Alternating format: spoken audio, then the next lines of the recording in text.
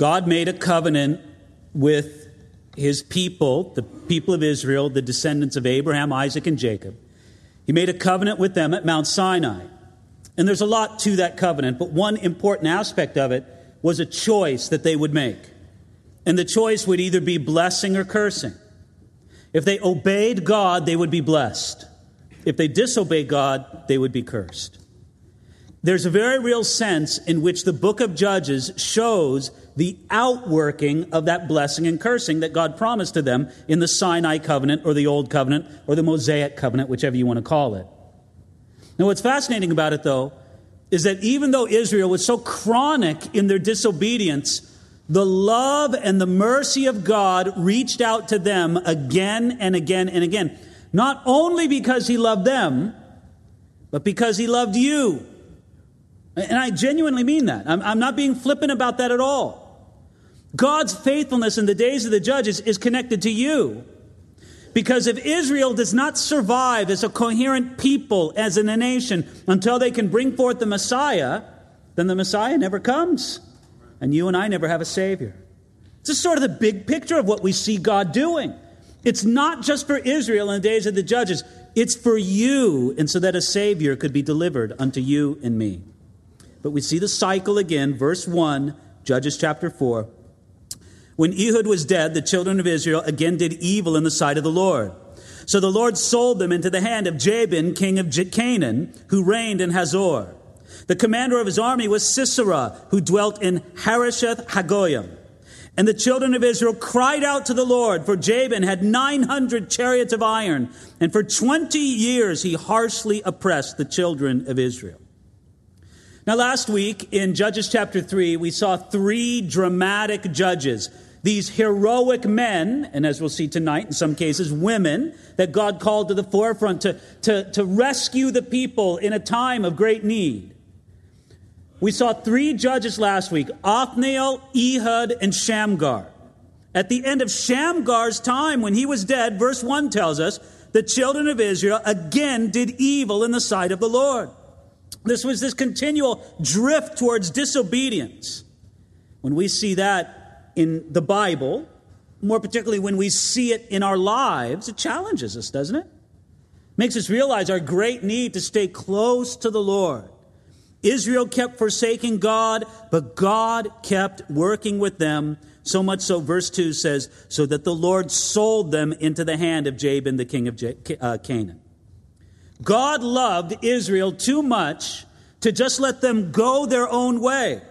Now, there's times when you might wish, and I'm sure Israel wished back in the days of the judges, there's times when we almost wish that God would just leave us alone, right? God, let me do my own thing. Let me go my own way. And don't, ring the bell of conscience in my life. Don't let the circumstances crash down upon me. I just want to do my own thing. But listen, God loves us too much to do that. And it's actually a great sign of his wrath and displeasure when God does, in that sense, leave a man or a woman alone. And even when God deals with someone this way, it may take them a good long time until they wake up, until they turn their hearts in repentance to him.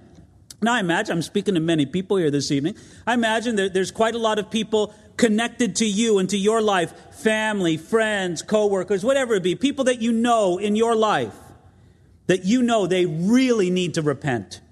They really need to get their life right with Jesus Christ. And it's been a long time. You maybe have prayed for them for years and years, and you wonder, how long is it going to take? Well, can I just ask you, how long did it take for you? Some of you were really just terrible, rotten, and you pushed the Lord away for as long as you could, right? I mean, this is just how we are sometimes. And it's God's great mercy that continues to contend with us. It took Israel, as it says right here in our passage here, verses 2 and 3, it took Israel 20 years of bondage until they cried out to the Lord. Now, for some people, it takes much longer, but it doesn't have to. The years of your bondage can be ended tonight. That's a good word from the Lord for us tonight. You don't have to go on another 10. What do you think you got to fill up 20 years of bondage? Let it end tonight. Now, God ended it by raising up a hero in Israel, verse 4. And Deborah, or Deborah, you could call it either one. And Deborah a prophetess, the wife of Lapidoth, she judged Israel at that time. And she dwelt under the palm tree of Deborah between Ramah and Bethel in Mount Ephraim, and the children of Israel came up to her for judgment. Now, some people think it's unexpected for God to raise up a woman as a prophetess, because that's what it says right there in verse 4. Deborah was a prophetess. But please, friends, the New Testament makes it very clear that when God gives the gift of prophecy, he can give it unto a woman also. And it also says in 1 Corinthians chapter 11 that they are to practice it appropriately. The Bible tells us of a lot of other prophetesses. You have Miriam in Exodus chapter 15, Huldah in 2 Kings chapter 22, Anna in Luke chapter 2, and Philip's 4 daughters in Acts chapter 21. It's just not strange that there are woman prophets, prophetesses in the Old Testament times and in the New Testament. Now, from 1 Corinthians chapter 11, verse 5, there's a very interesting verse there. It says this: every woman who prays or prophesies with her head uncovered dishonors her head. I think in that verse, we find an essential element to a woman's ministry as a prophetess in the early church and in God's appointed order, is that she's to be under the clear submission of male headship or leadership in the church. Now, in Corinthian culture, being under submission to somebody was evidenced by the wearing of a veil or a head covering. That's what it meant. Some people read 1 Corinthians, they get all tripped out on the head covering things.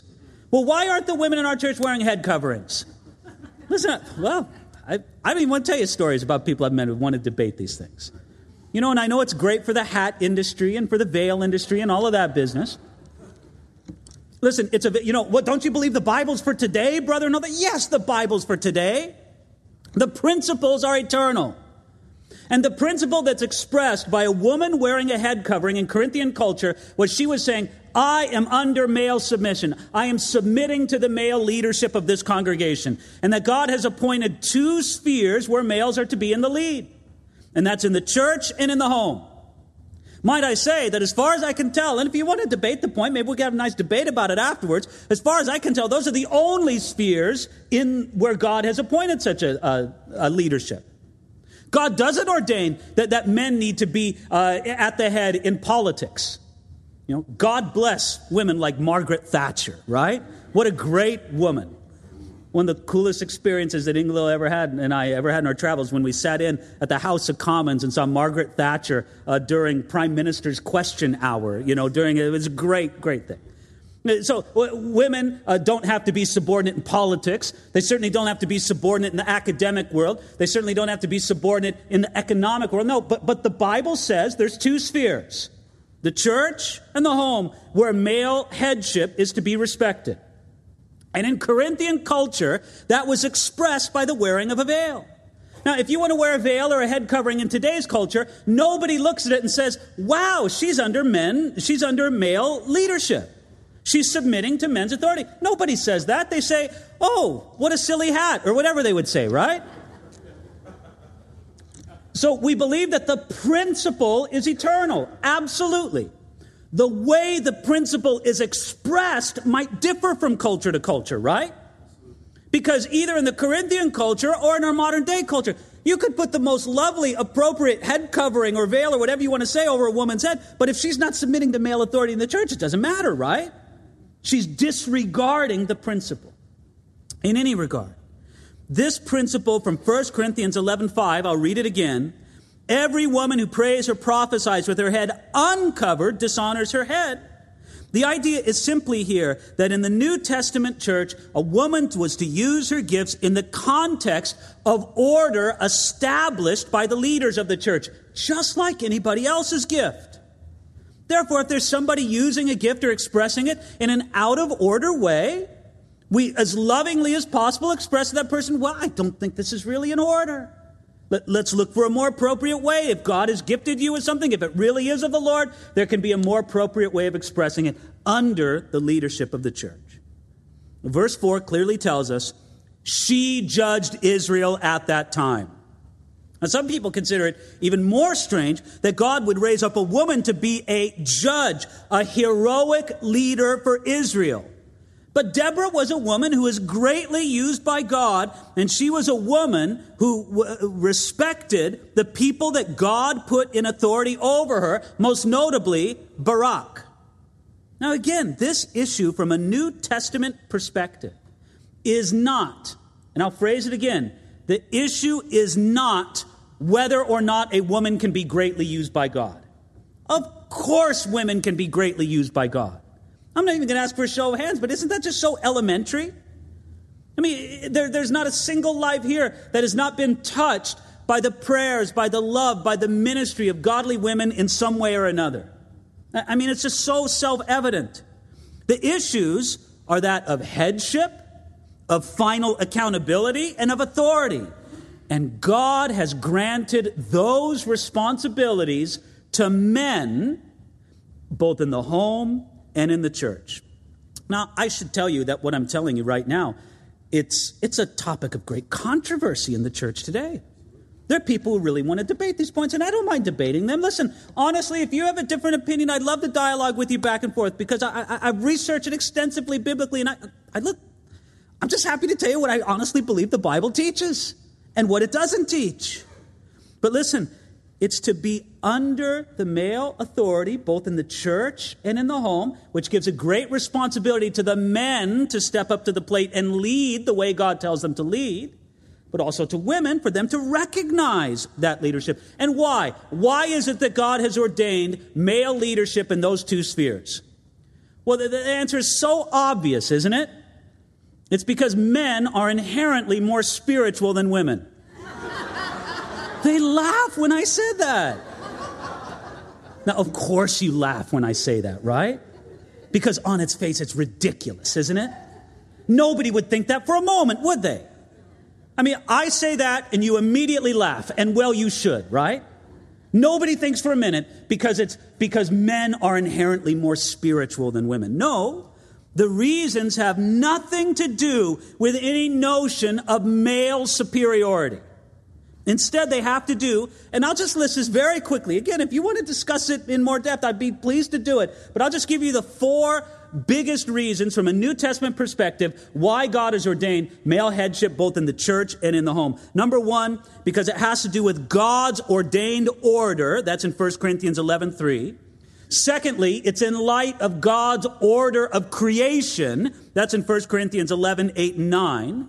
Thirdly, it's in light of the presence of watching or observing angels. That's in 1 Corinthians 11:10.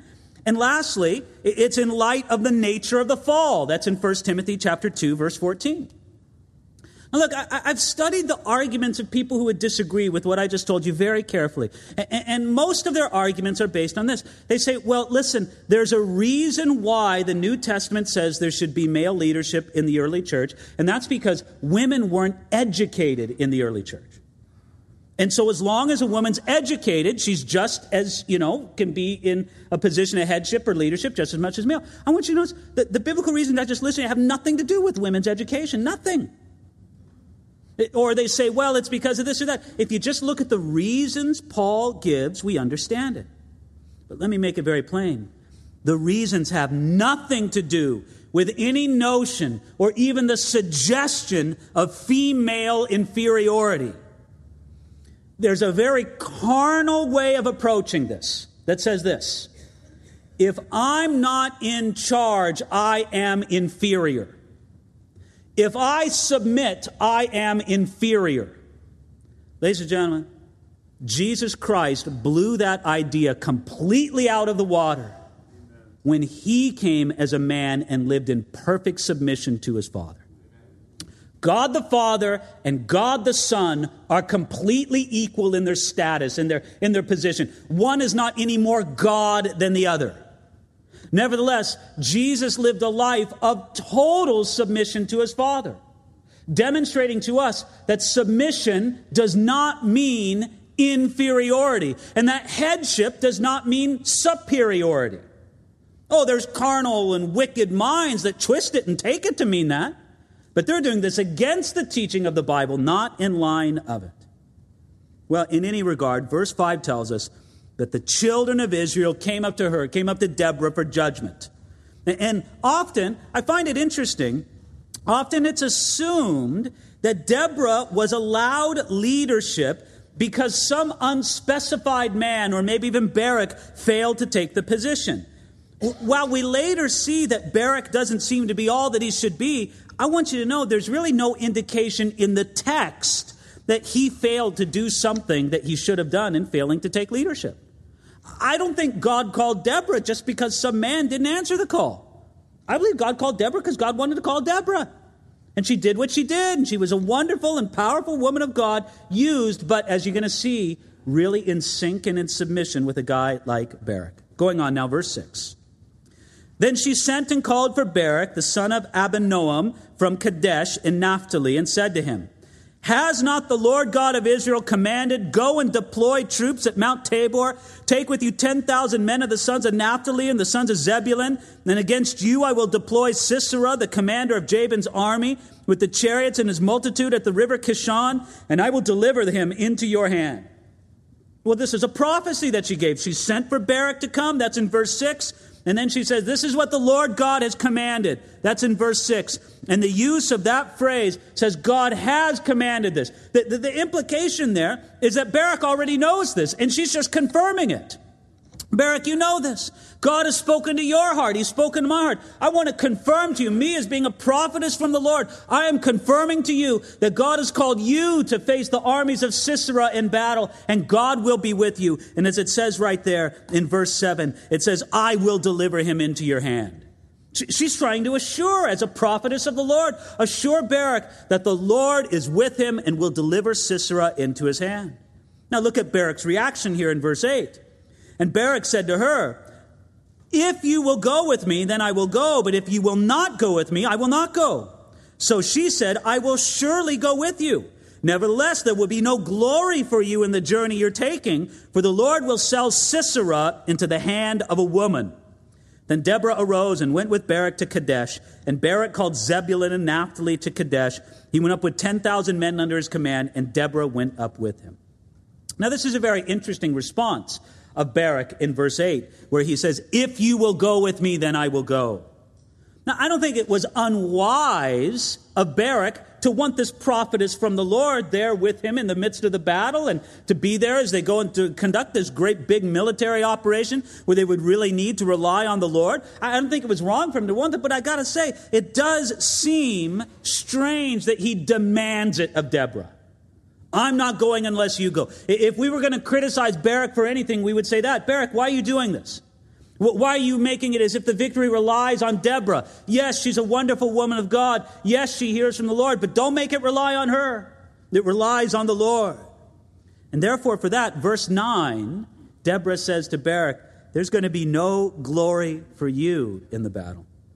Because of that, Barak would not be the one to personally defeat Sisera, the commander of Jabin's army, but a woman would be the one. Now, if you were to just stop the story right here, you would say, oh, well, Deborah is going to defeat Sisera, right? I mean, if a woman is going to do it, why not Deborah? This sort of, great prophetess of the Lord. Well, that's what we would think, but that's not how it's going to turn out. Verse 10, he went up with 10,000 men under his command. Now look, that took a lot of courage because they were outmatched technologically. From a technological perspective, all the advantages were to Sisera and to his army. They had the iron chariots. They had the men. They had the strategic advantage. It takes a lot of courage to get together your men and go into a fight where you know you're at a disadvantage. But this is what they did. And look what happens. Verse 11. Now Heber, the Kenite of the children of Hobab, the father-in-law of Moses, had separated himself from the Kenites and pitched his tent near the terebinth tree at Zaanim, which is beside Kadesh. And they reported to Sisera that Barak, the son of Abinoam, had gone up to Mount Tabor. Now Sisera gathered together all his chariots, 900 chariots of iron, and all the people who were with him from Harosh Hagoyim to the river Kishon. Verse 11 mentions this fellow Heber, the Kenite. And that they were just sort of distant descendants of Moses' father-in-law, Jethro. You might say, well, who cares? Settle down. You'll get to these guys. Heber the Kenite comes in later, okay? Verse 13 is the one most interesting to us, though, where it says, Sisera gathered together all his chariots, 900 chariots of iron. Now, friends, I just want to remind you that these were sophisticated and impressive military forms of technology. The armies of Israel were all foot soldiers, all infantry, most of them fighting with crude implements, but they were under the direction of Barak and presumably Deborah. They were at a great disadvantage in this battle. So what happens? Look at it here, verse 14. Then Deborah said to Barak, "Up, for this is the day in which the Lord has delivered Sisera into your hand. Has not the Lord gone out before you?" So Barak went down from Mount Tabor with 10,000 men following him. I'm going to repeat that line because it's important. Barak went down from Mount Tabor with 10,000 men following him, and the Lord routed Sisera and all his chariots and all his army with the edge of the sword before Barak. And Sisera alighted from his chariot and fled away on foot. But Barak pursued the chariots and the army as far as Hashereth Hagoyim, and all the army of Sisera fell by the edge of the sword. Not a man was left. Hallelujah, right? Now I want you to check out how the battle happened. Did you see that in verse 14? It said that Barak went down from Mount Tabor with 10,000 men. Look, just give yourself a little idea, and I'm not going to throw out maps with arrows and clashing swords and this and that. But when you have an infantry, especially in that day, you had a great advantage if you were up in the hills and the mountains. Because the rough terrain and the hilly terrain was not suited for chariots, right?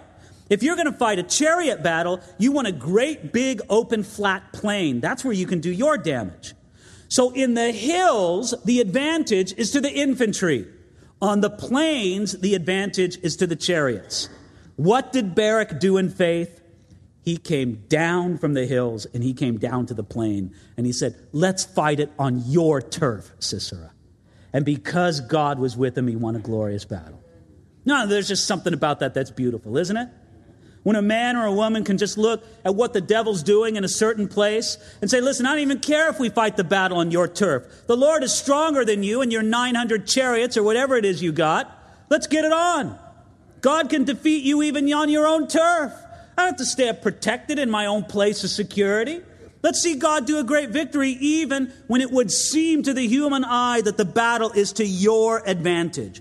Barak went down from Mount Tabor with 10,000 men. And I love what it says in verse 15. And the Lord routed Sisera and all his chariots because of Barak's great trust in God. And by the way, should we not give great credit to the armies of Barak in following him in this battle, right? It takes a lot of trust in the Lord to move from your place of strategic advantage and go down to a place of the enemy's advantage, but say that the Lord will fight for us, and God granted them a great victory even against great odds. So much so, I'll repeat it again, verse 14, it says that the Lord routed Sisera in all his chariots. Now, we know from Judges chapter 5, that's the song of Deborah that we're going to take a look at in a few minutes, that God helped Israel to victory by bringing a flash flood. And the muddy conditions made the chariots of iron a hindrance, not a help in the battle. Can't you just see it laying out in your mind this way?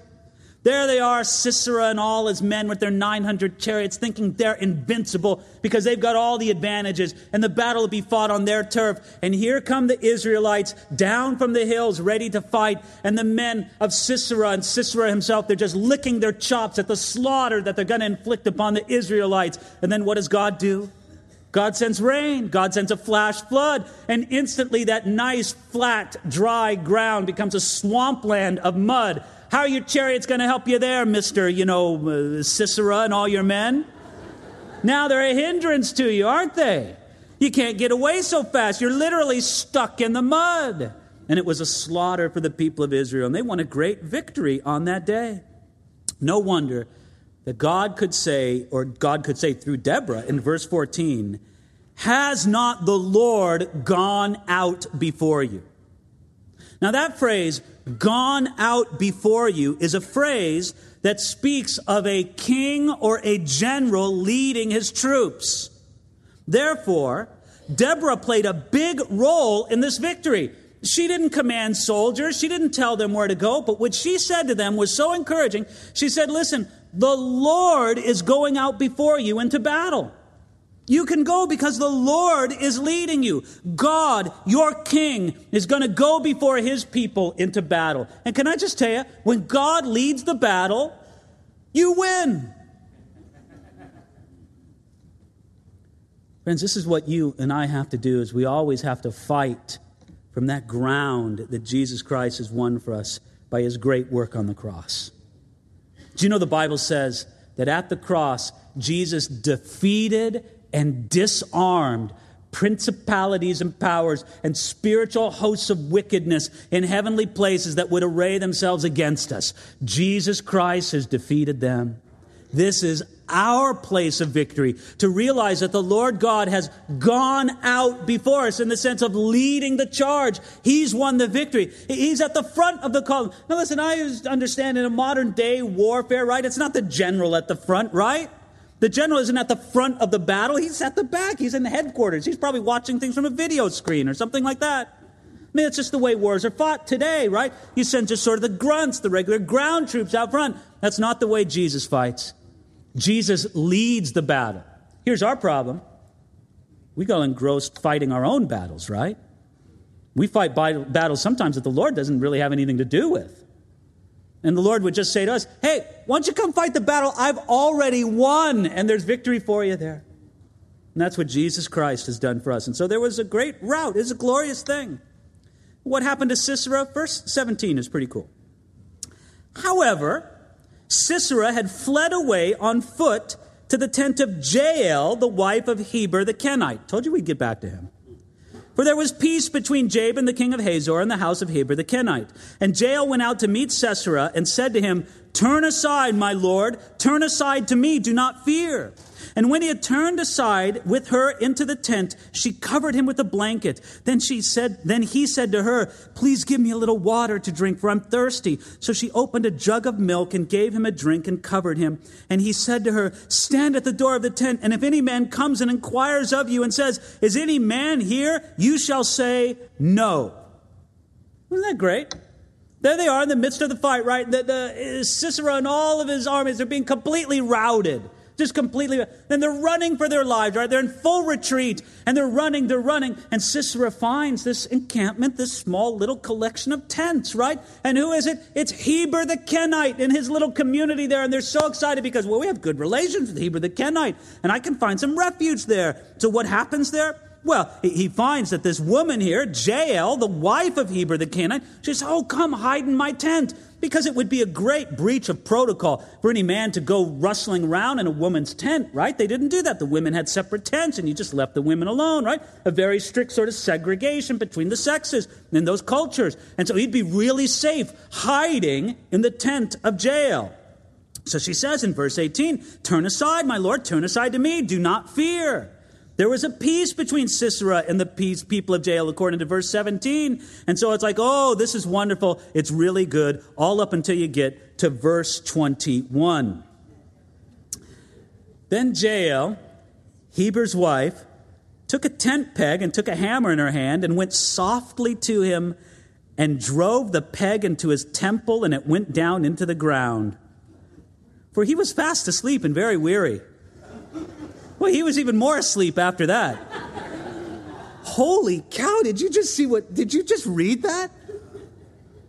How gnarly is the Bible? This lady walks up to him with the tent peg. Now, in those cultures, it was often the responsibility of the women to put up the tents. You know, you go camping, and it's usually the husband and the sons that are, trying in vain to put up the tent. In those cultures, the woman put up the tent. That lady knew how to handle a tent peg and a hammer, didn't she? And man, she hit that tent peg so hard that not only did it go into his skull, which would have been enough to kill him, she drove that tent peg all the way down into the ground. Could you imagine the bloody mess when they had to pull that tent peg up? I mean, this is like, whoa. You don't want to mess around with this lady, right? Well, you don't want to end up in jail, right? That's her name right there. Oh, come on, it's a little preacher joke.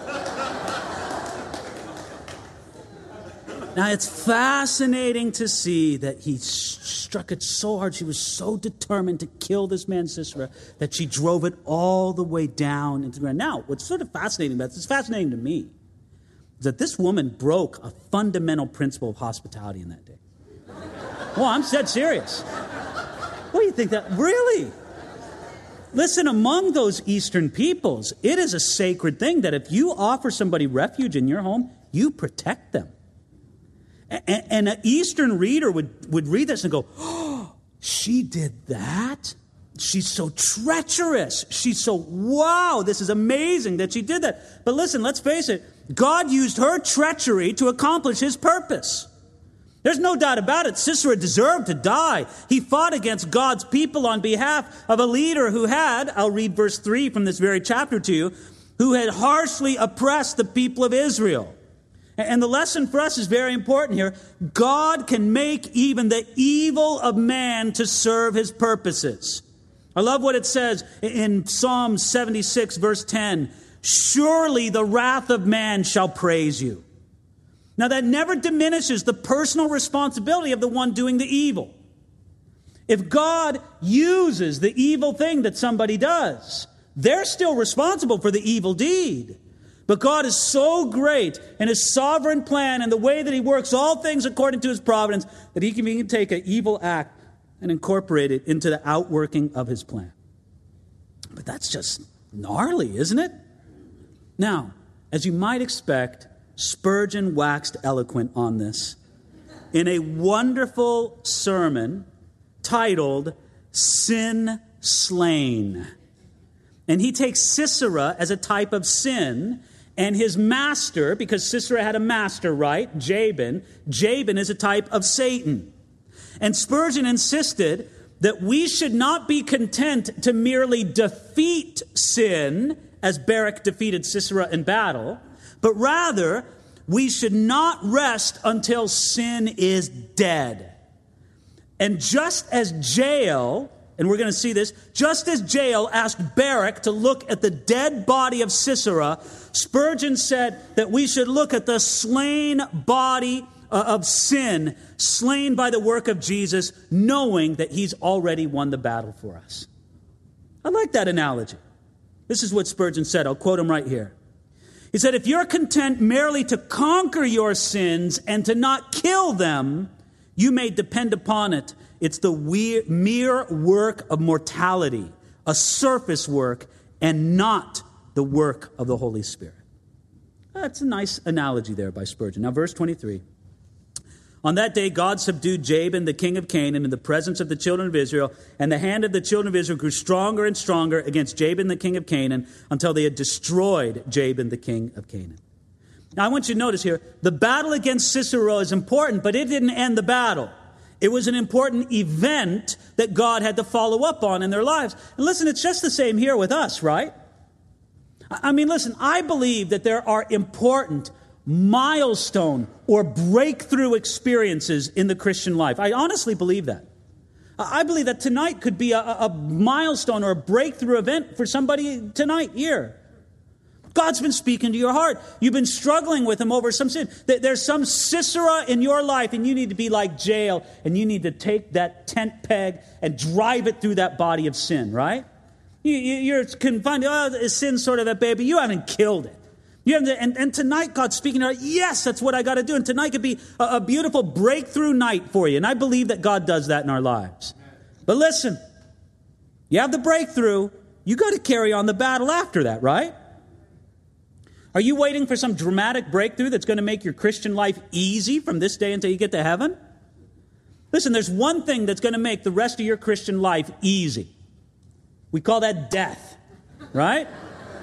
Until then, it's a struggle until we get to heaven, is it not? And so we believe that there are important milestone or breakthrough experiences. I believe with all my heart, and I believe that tonight may be the night for somebody here. But we don't believe that that takes away the future struggle. No, rather, it equips us for the future struggle to fight it all the more effectively. Now, we're going to continue on here in verse 1 of chapter 5. And we'll go through fairly quickly the Song of Deborah. Verse 1.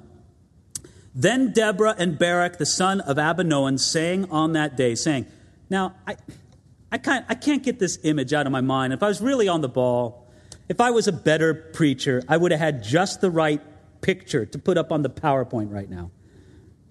You see those old movies? Now, look, it's been years since I've seen one of these, but I've seen these old movies with Nelson Eddy and Jeanette MacDonald, right? The Canadian Mountie and the Curly, and they're both singing together, these musicals where the man and the woman sing together. Why is I can't get that picture out of my mind when I read this verse 1? Then Deborah and Barak, the son of Abinoam, sang on that day, saying. Like they're singing this as a duet, right?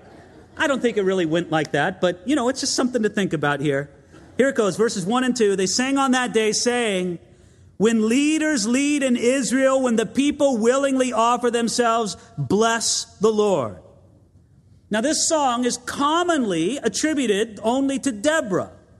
But Barak apparently had some, role in it as well.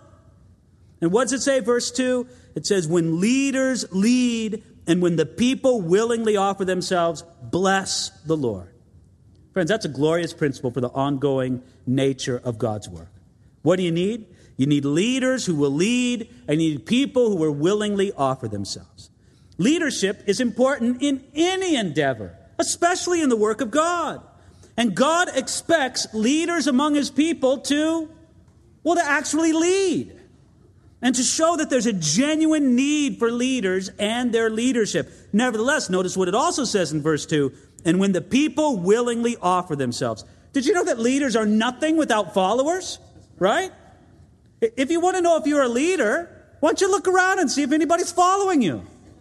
If nobody's following you, you might not be a leader. But again, the job of people to willingly offer themselves to say, yes, I'll respect your leadership. I see the hand of God upon you. Let's work together to see the work of God done. Sometimes I like to think of the relationship between the leader and the people as the conductor and the orchestra. Listen, the conductor must lead, right? And the orchestra must follow. But listen, the conductor's not making any music, is he, right? I bet if everything went quiet from the orchestra, you might hear the conductor humming a little bit. And nothing happens without the orchestra. But both of them working together, both of them doing what God has called them to do, then beautiful music is made. Okay, going on here now, verse 3. Hear, O kings. Give ear, O princes. Even I, will sing to the Lord. I will sing praise to the Lord God of Israel. Lord, when you went out from Seir, when you marched from the field of Edom, the earth trembled and the heavens poured. The clouds also poured water. The mountains gushed before the Lord. This Sinai before the Lord God of Israel.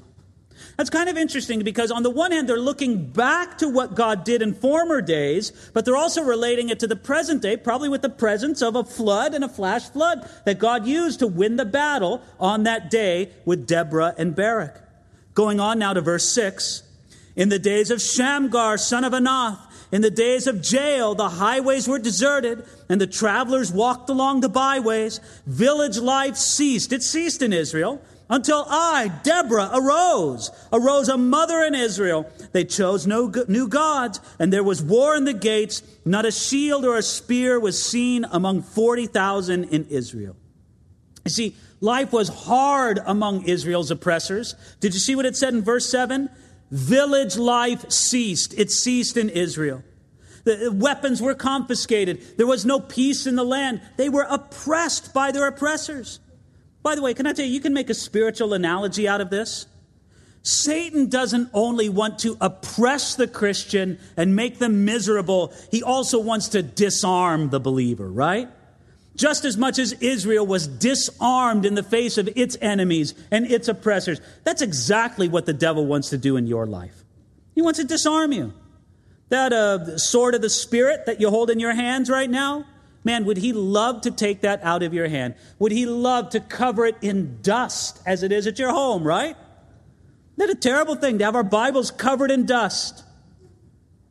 I'll quote you something Spurgeon said. I wouldn't say it, but Spurgeon said it, so I'm just quoting him. Now, this is a strong one. Are you ready for this? It's just strong, but you guys are big kids. You can take this. Spurgeon said, there may be enough dust on some of your Bibles to write damnation in the dust. Well, listen, you take that sword of the Spirit out of your hand, and what defense do you have, right? How can you fight the battle if you take the sword out of you? Well, take the shield of faith away. Take the helmet of salvation and the confidence of Jesus' work with you. The devil wants you disarmed. That's what he wants to do to your life. Well, don't allow it. We see the same strategy at work here. Until God raised up somebody, verse 7, until I, Deborah, arose. And then verse 9, she says, my heart is with the rulers of Israel who offered themselves willingly with the people. Bless the Lord. You know, it's interesting that Deborah and Barak didn't only care about their job of leadership. They wanted to see other leaders raised up, other leaders exalted. They knew that it was a big job and it needed a lot of people. But verse 9 tells us something about their leadership, that they offered themselves willingly with the people.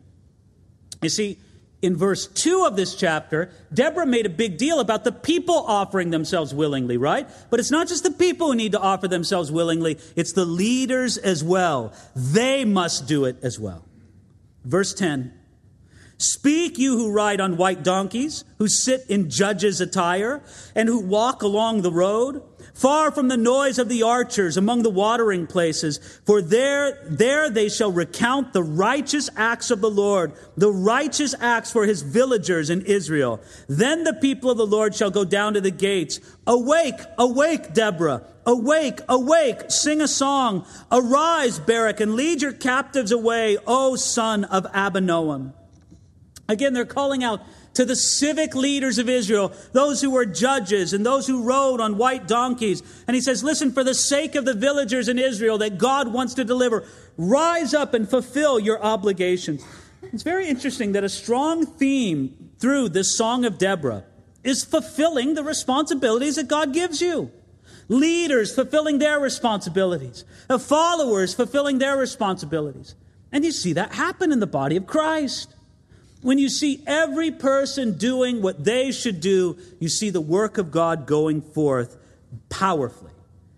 I tell you, a great temptation, especially in today's world, is to see the church as a mixture of performers and spectators. Friends, that's very dangerous. Listen, we don't want to be a mixture of performers and spectators as if the people up here on the platform, they're the performers. What a wretched idea. That this would be some kind of performance. No. We don't want performers on the platform and spectators in the sanctuary. No.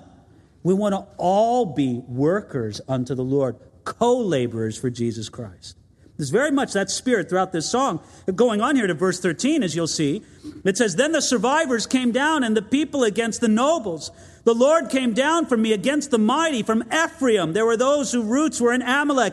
After you, Benjamin, with your peoples. From Machir, rulers came down. And from Zebulun, those who bear the recruiter's staff. And the princes of Issachar were with Deborah. And Issachar, so was Barak, sent into the valley under his command. Among the divisions of Reuben, there were great resolves of heart. Why did you sit among the sheepfolds to hear the pipings for the flocks? The divisions of Reuben have great searchings of heart. Gilead stayed behind the Jordan. And why did Dan remain on ships? Asher continued at the seashore and stayed in by his inlets. Zebulun is a people who jeopardized their lives to the point of death. Naphtali also on the heights of the battlefield. I love this. Deborah goes and sort of like an honor roll of Israel. Here's the people who really stepped up and did the work, right? There they were. Ephraim, West Manasseh, Benjamin, Zebulun, Issachar, Naphtali. Man, they stepped up and they fought in the battle and they saw the victory won. But then she turns and she looks at some of these other tribes, right? Hello, Reuben, East Manasseh, Dan, Asher, where were you? Look, I just want to make a simple point from this. And I try to tread carefully here. I'm not here to shovel out guilt or worse yet, to manipulate you. But I'd be irresponsible if I didn't draw this very simple point. God sees who steps up and who doesn't, right? The tribes that stepped up, they're noted in Deborah's song. The ones that didn't, they're noted too. Verse 19. The kings came and fought. Then the kings of Canaan fought in Tanakh by the waters of Megiddo. They took no spoils of silver. They fought from the heavens. The stars from their courses fought against Sisera. The torrents of Kishon swept them away. That ancient torrent, the torrent of Kishon. Oh, my soul, march on in strength. Then the horses' hooves pounded. The galloping of his steeds. Curse Meroz, said the angel of the Lord. Curse its inhabitants bitterly, because they did not come to the help of the Lord, to the help of the Lord against the mighty. This battle was fought from the heavens, in the sense that God sent the rain and the floods that made the Canaanite chariots of no use. It says there, the torrent of Kishon swept them away, and apparently the people of Meroz, they did not step up to the plate. Curse Meroz, said the angel of the Lord. Now, I told you previously when we were looking at chapter 4 that Jael would have been seen as a treacherous woman by many in that day because she violated these basic principles of hospitality that ran very deep in that culture.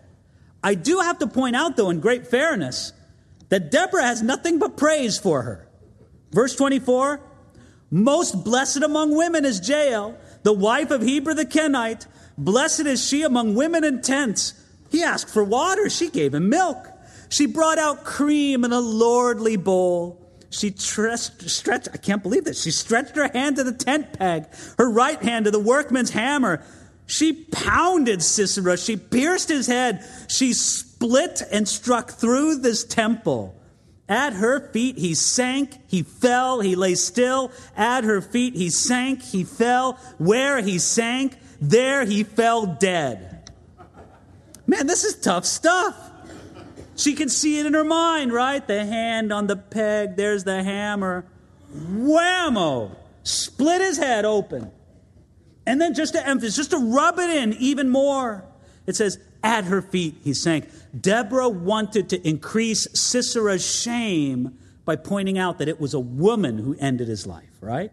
And for a warrior culture like that, that would have been a big shame. That you got, snookered in by this woman who split your head with a tent peg. All right, verse 28.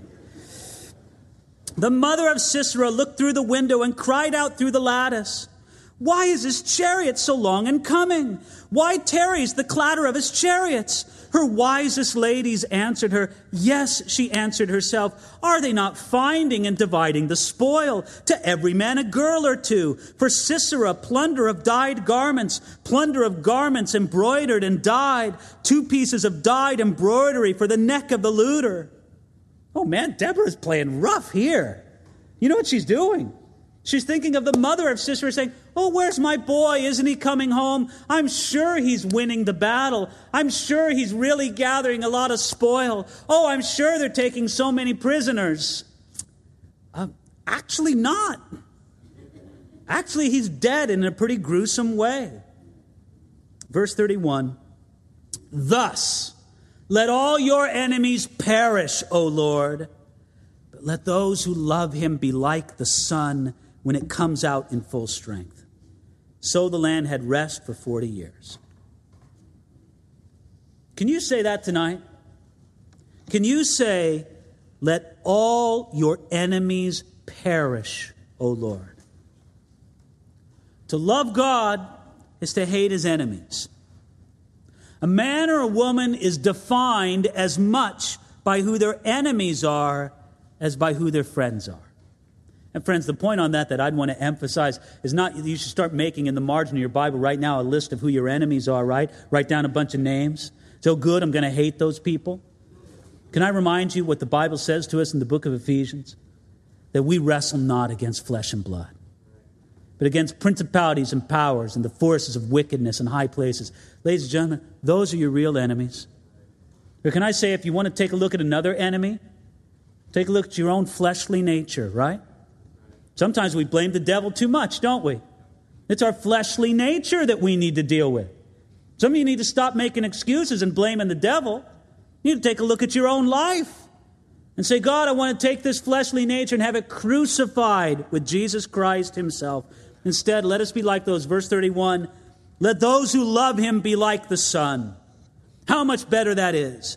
Those who love him to be like the Son than it is to be like one of God's enemies. It's a glorious song here, is it not? In Judges chapter 5. But could I just remind you something, the very basic point on which I'll end. They had a reason to praise God, did they not? Don't you have an even greater reason to praise God?